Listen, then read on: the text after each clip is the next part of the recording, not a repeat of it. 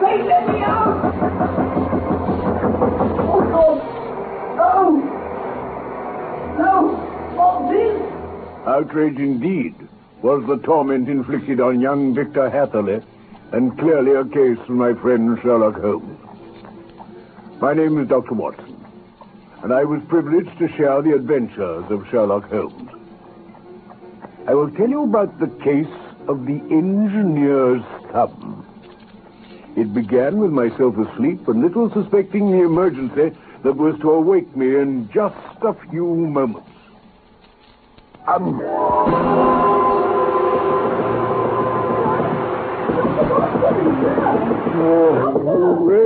What is it? Who is it? Oh, well, come in. Sir, there's been an accident, sir. Someone from the railway. Accident on the railway? No, it's someone from the railway, sir, from Paddington. They're downstairs in the consulting room. Oh, very well, Lucy. Say, I'll be down in a couple of moments, will you then? I won't keep them waiting. Morning, Dr. Watson. Morning, guard. Haven't seen you around for some weeks now, sir. Well, what is it today? It's this gent here, sir. His hand. In a pretty bad way, it looks to me. One of your men? No, sir. A passenger. Came in by train from Reading Way just now. Asked where he could find a doctor quick, so I brought him round here. Bit early, I know, sir. Oh, that's right, guard. Well, let's have a look at him. Well, if it's all the same to you, sir, I must be getting along again. Got my duty, same as you have, sir. Quite right. Thank you, then. Don't mention it, Dr. Watson. Goodbye, old chap. Hope you'll be all right. Oh, thanks. Now, then, let's have a look. Your hand, eh? My thumb. Off. What? Right off. Oh, hold on a moment while I get this handkerchief away. I'm afraid this will hurt. Steady. Oh,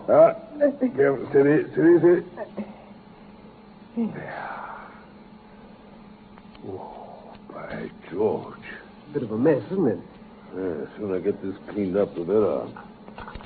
Then. Swab. Wound like this must have bled terribly. It did. I fainted at first. Maybe. When I came round, it was still bleeding, so I wound the handkerchief tight with that twig. That stopped it. Lucky if you knew what to do. Common sense. Matter of hydraulics, that's all. Huh? Hydraulics? Hydraulic principle. Cut off the flow from the pump. I'm an engineer, you can probably guess. Hatherley, Victor Hatherley, Victoria Street. How did it happen? Looks as though something heavy and sharp did it. Some kind of knife. Only it wasn't an accident, Doctor. Not an accident? It was a murderous attack. An attack? Oh, now, just a moment. This must be kept up with a sling. Yeah, good. Then I think you ought to tell me a bit more. Yes, I'll be glad to tell someone. I suppose I'll have to tell it all to the police soon enough. Tell you the truth, though. If it weren't for this wound, I doubt they'd believe a word of it. It's an extraordinary story, and I haven't another shred of proof behind me. Look here, Hatherley, before you go any further, I think I might be able to help you. What more can you do? I don't know whether you caught my name, Watson. It might mean something to you if I mention the name of Sherlock Holmes. Sherlock Holmes? You mean you're the Dr. Watson? I am. Well, I was going to say that from the sound of your case so far, this is just the sort of matter for my friend. If your tale's half so strange as you say, you'll find a ready listener in Sherlock Holmes, I can promise you. So, my dear sir, you're looking a new man already. Now then, begin at the beginning and take your turn. Well, you must know first that I live alone in lodgings in town. I set up in business as a hydraulic engineer a couple of years ago with a legacy after my father died. I'd done 7 years apprenticeship before that with Venner and Matheson at Greenwich. Well, I suppose most people find starting up on their own a bit sticky. During these 2 years, Mr. Holmes, I've had 3 consultations and 1 small job. I've made exactly £27.10 gross.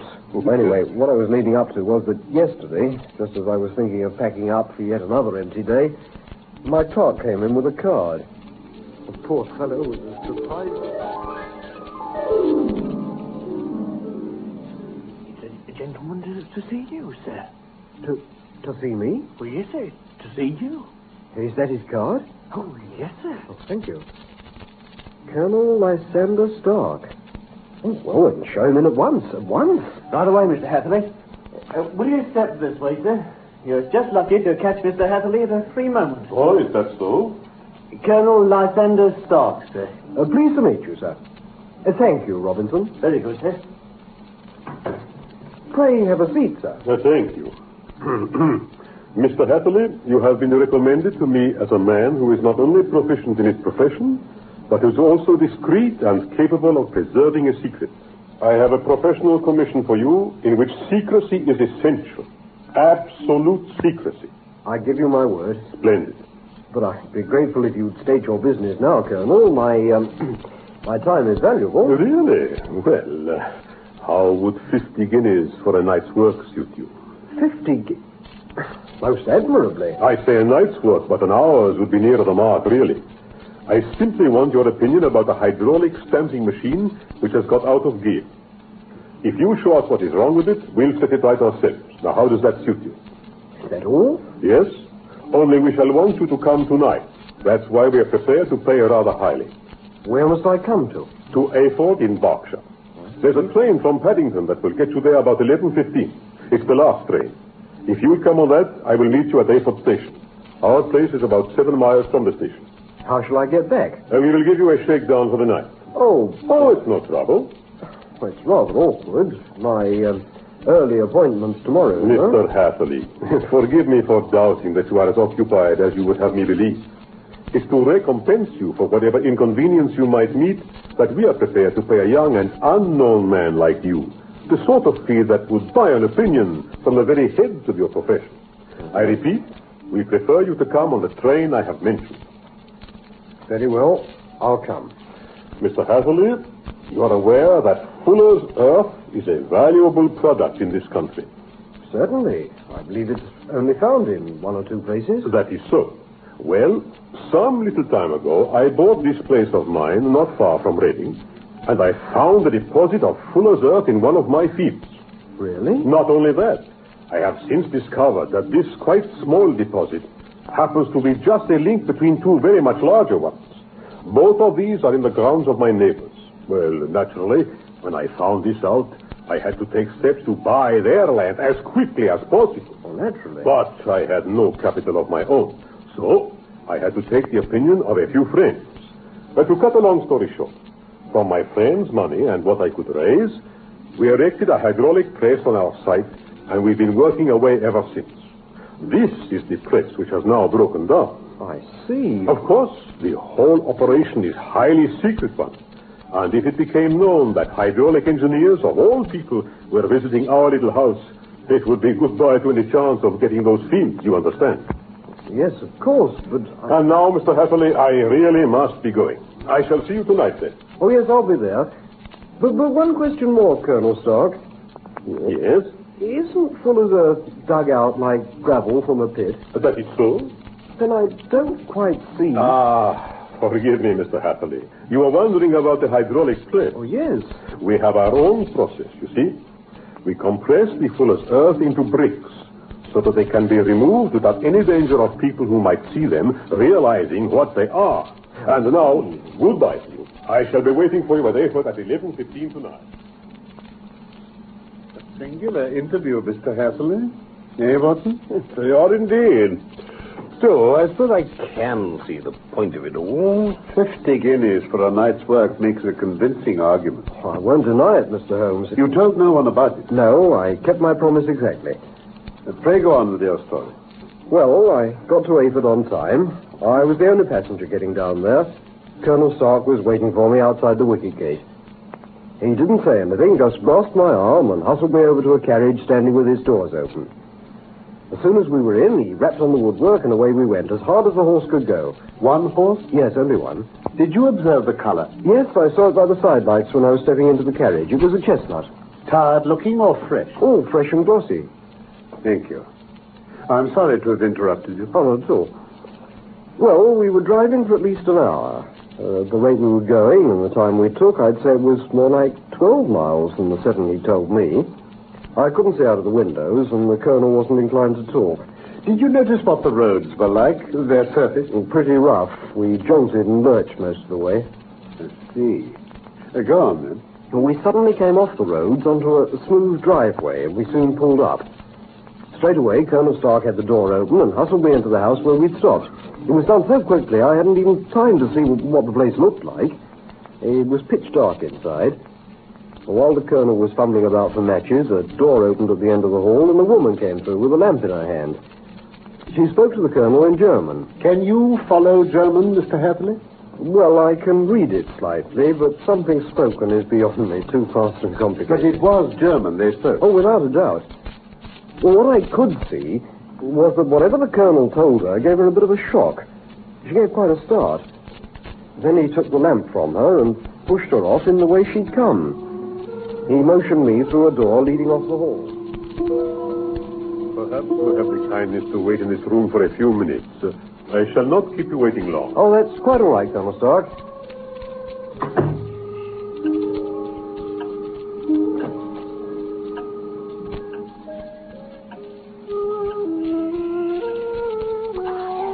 Oh, madam. No, do not speak. Go. Do not stay here. There is no good for you to do. But, madam, I haven't yet... It is not worth your while to wait. You can pass through the door if you are quick. No one hinders. But, for the love of heaven, get away from here before it is too late. I must go. Go away. Go away. Mr. Hatherley. Here is my secretary and manager, Mr. Ferguson. How do you do? How do you do? Well, now, we had better proceed to business. Mr. Ferguson and I will take you out to see the machine. Or you can leave your hat here. We do not have to go out of the house. You mean you dig Fuller's Earth in the house? No. This is only where we compress it. But you will see. Please to follow me. Well, Mr. Hatherley, we are now actually inside the hydraulic press. The ceiling of this small chamber is really the end of the descending piston. It comes down slowly with the force of many tons upon this metal floor. The walls here are wood. Oh, yes, I see. Well, and what's the trouble? There are small lateral columns of water outside which receive the force and transmit and multiply in a way which is, of course, familiar to you. Oh, yes. It has been suggested that perhaps there is the defect somewhere. The machine goes readily enough, but there is some stiffness in the working of it, and it seems to have lost some of its force. From what there is to see and hear, though, I'm sure you're right in believing the defect is somewhere on the outside. Perhaps if I may have a look there? Of course, after you, Mr. Hatherley. Thank you. Oh, that's better. There's not much room in there, is there? No, but it's an enormous press you have here all the same, Mr. Ferguson. Quite so. Quite so. And now, Mr. Hatherley. Yes, I see. Where are the controls? Here. May I test it? Anything you like. Good.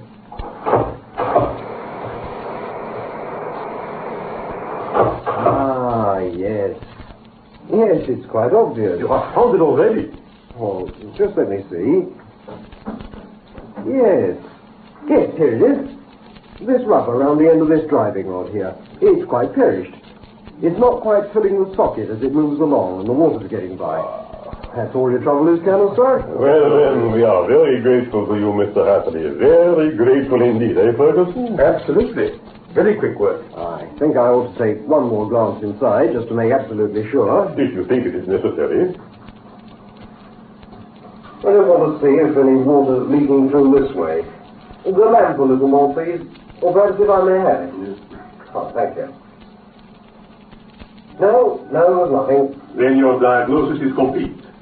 Well, Colonel Stark, if you want my final opinion about the condition of your press, it'd be better if you told me what it's really used for. That could make a difference. I have told you. Pressing full of dirt. Oh, Colonel, excuse me. I'm not a fool.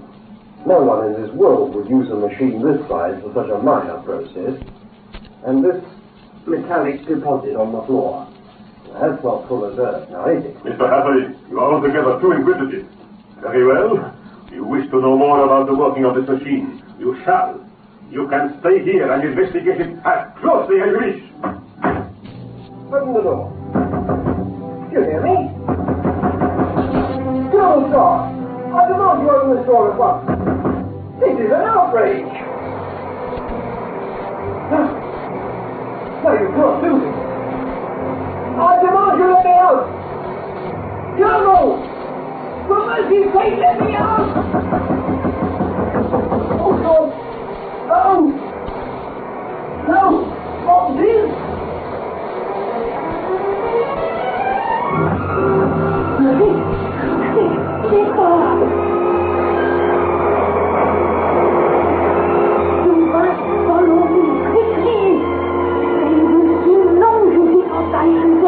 Copy all right. Which way? Out of that window. It is your only chance. Very well. You first. Oh, no, he will not harm me. Oh, please go. He's almost here. Right. Keep back, Slick. Let him go. Out my way. I will not let you. You will not kill again. Mind this knife. Get back, I say. John! Let go of the children. He will cut off your hand.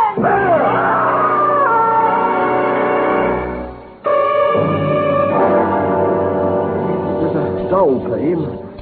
My grip loosened. I felt myself falling, and I knew nothing more. Take it easy, old chap. That's enough for the time being. I don't think you ought to go on now, Holmes. I know, Watson, but it's imperative that we have Mr. Hatherley's story complete in every detail. There's no time to waste. Can you stand it, Hatherley? Oh, yes.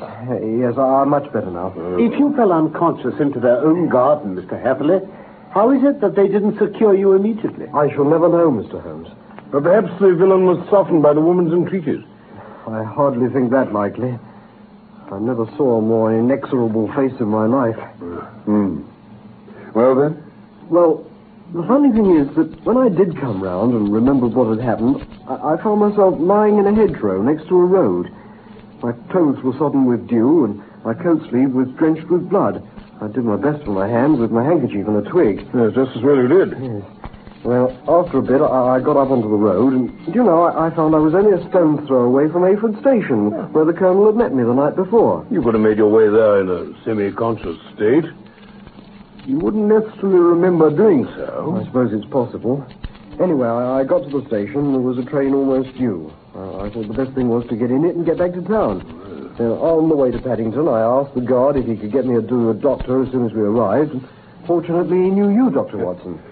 Well, Holmes, what do you say? Just hand me that book with the blue back, Watson. Which one, this? No. Next shelf. Yeah? That's it. Oh. Now then, where is it? Just about a year ago, I think. What is all this?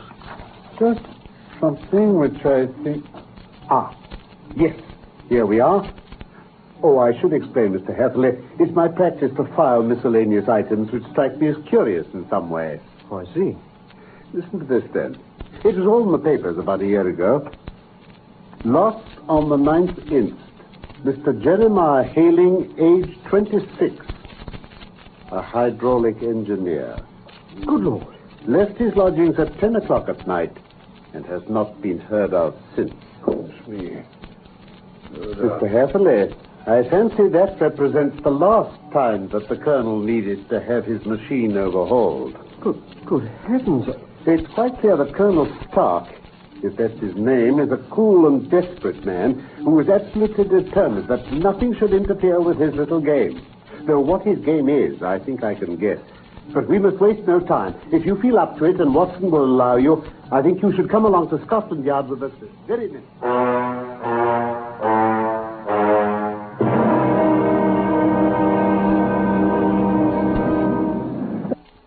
I'm glad you could come away at such short notice, Bradstreet.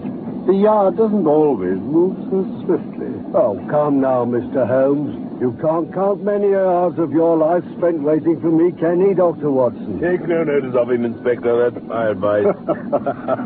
Well, not far to go now. I think we'd better have a look at that map. Certainly. See, here's Ayford. As I said, I've drawn this circle at a radius of 12 miles from it. You reckon about 12 miles, don't you, Mr. Hatherley?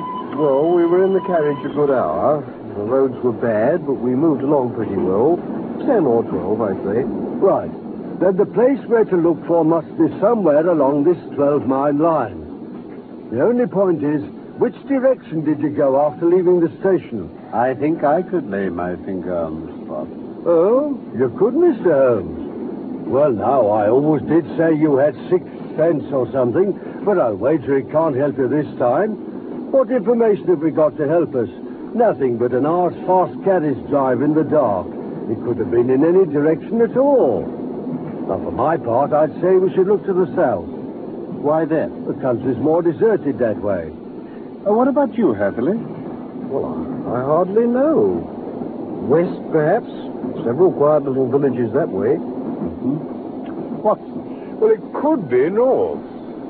We've got through no hills there, and our friend says he didn't notice the carriage going up any. Ah, a nice little piece of deduction. Well, that leaves only one point of the compass left, and then we've got it boxed between us. What do you say to east, Mr. Holmes? I'm afraid I can't oblige you, Inspector. North, south, east, west, none of them will do. But they can't all be wrong. No, Holmes. Here is the spot, gentlemen. But that's Ayford itself, the center of the circle. Precisely. I don't get you at all, Mr. Holmes. 10 miles, 5 out and 5 back. 12. 6 out, 6 back. It's quite simple. Holmes, I don't see at all. Oh, dear me, Watson, you were present all the time. Mr. Hatherley was telling me his remarkable story. Yes. You not remember my question about the appearance of the carriage horse? Oh, yes. You asked him its color. Yeah, and he told me chestnut, but there was something else.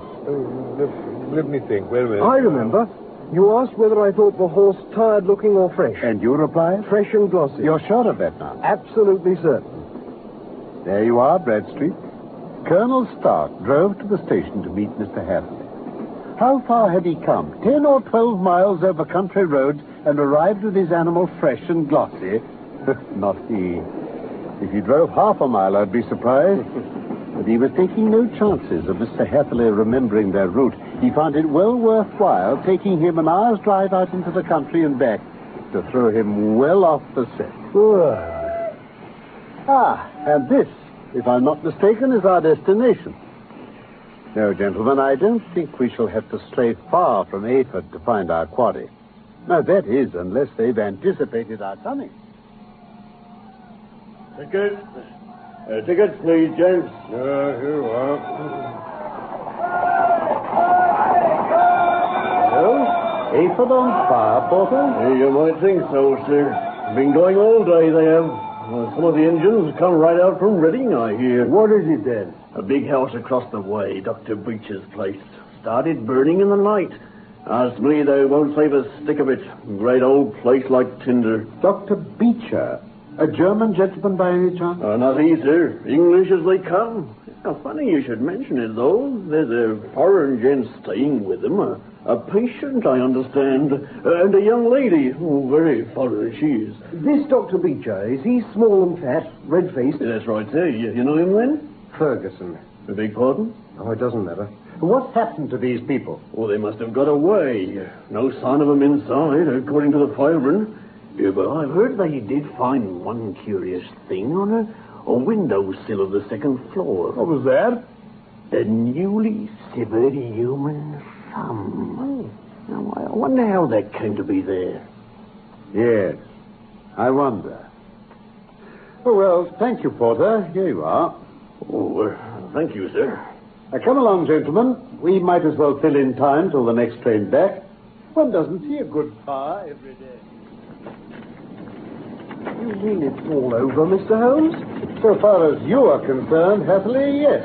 Don't you agree, Inspector? Sure, but what about Stark, the other fellow and the girl? Well, of course, we can always keep our eyes open for them in the crowd, but I very much fear they're a good 100 miles off by now. But the fire, Mr. Holmes, how did it start?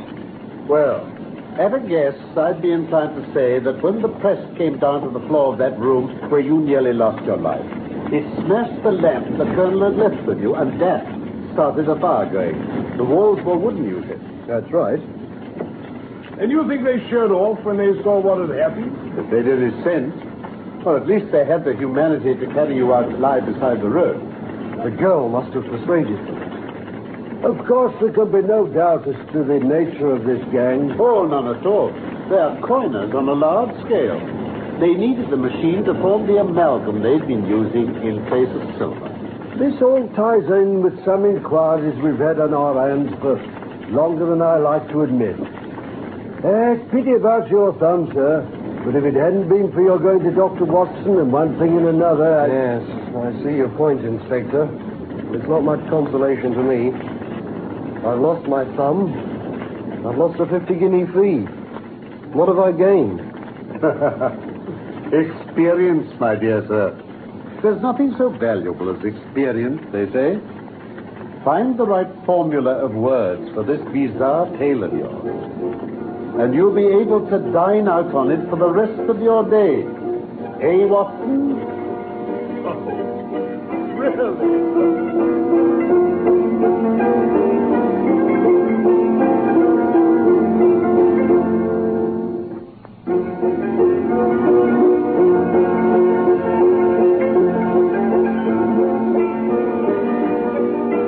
The case of the engineer's thumb was one of the stories of Sherlock Holmes from the inspired pen of Sir Arthur Conan Doyle. My real name is Norman Shelley. My friend Carlton Hobbs played Sherlock Holmes, and I was Dr. Watson. Michael Hardwick wrote our script for this BBC production from London. I hope I may look forward to the pleasure of your company again soon for more of the adventures of Sherlock Holmes.